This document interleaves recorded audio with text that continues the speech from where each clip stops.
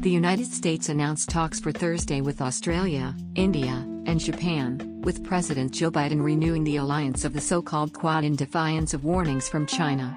The State Department said that Secretary of State Antony Blinken will speak virtually with the foreign ministers of the three nations, with the COVID-19 pandemic and climate change on the agenda.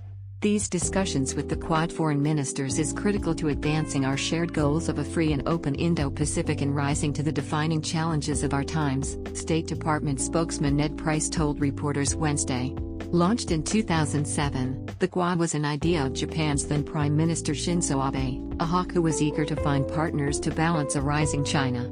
While Australia and India had initially been cautious about antagonizing China, the Quad format has expanded in recent years as both nations' relationships deteriorate with Beijing.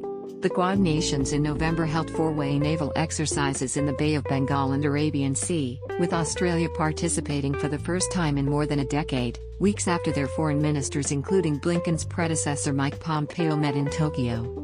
China's state-run Global Times earlier this month warned Biden that renewing the Quad would be a serious strategic blunder, saying he may trigger a severe strategic confrontation with Beijing by trying to prevent its dominance. The newspaper in an expert's commentary put particular pressure on India, suggesting it had the power to end the Quad format and advising that it not completely tie itself to the U.S. anti-China chariot. India has historically insisted on non-alignment in its foreign policy, but tensions have soared since last year when a pitched battle in the Himalayas left at least 20 Indian troops dead as well as an unknown number of Chinese casualties.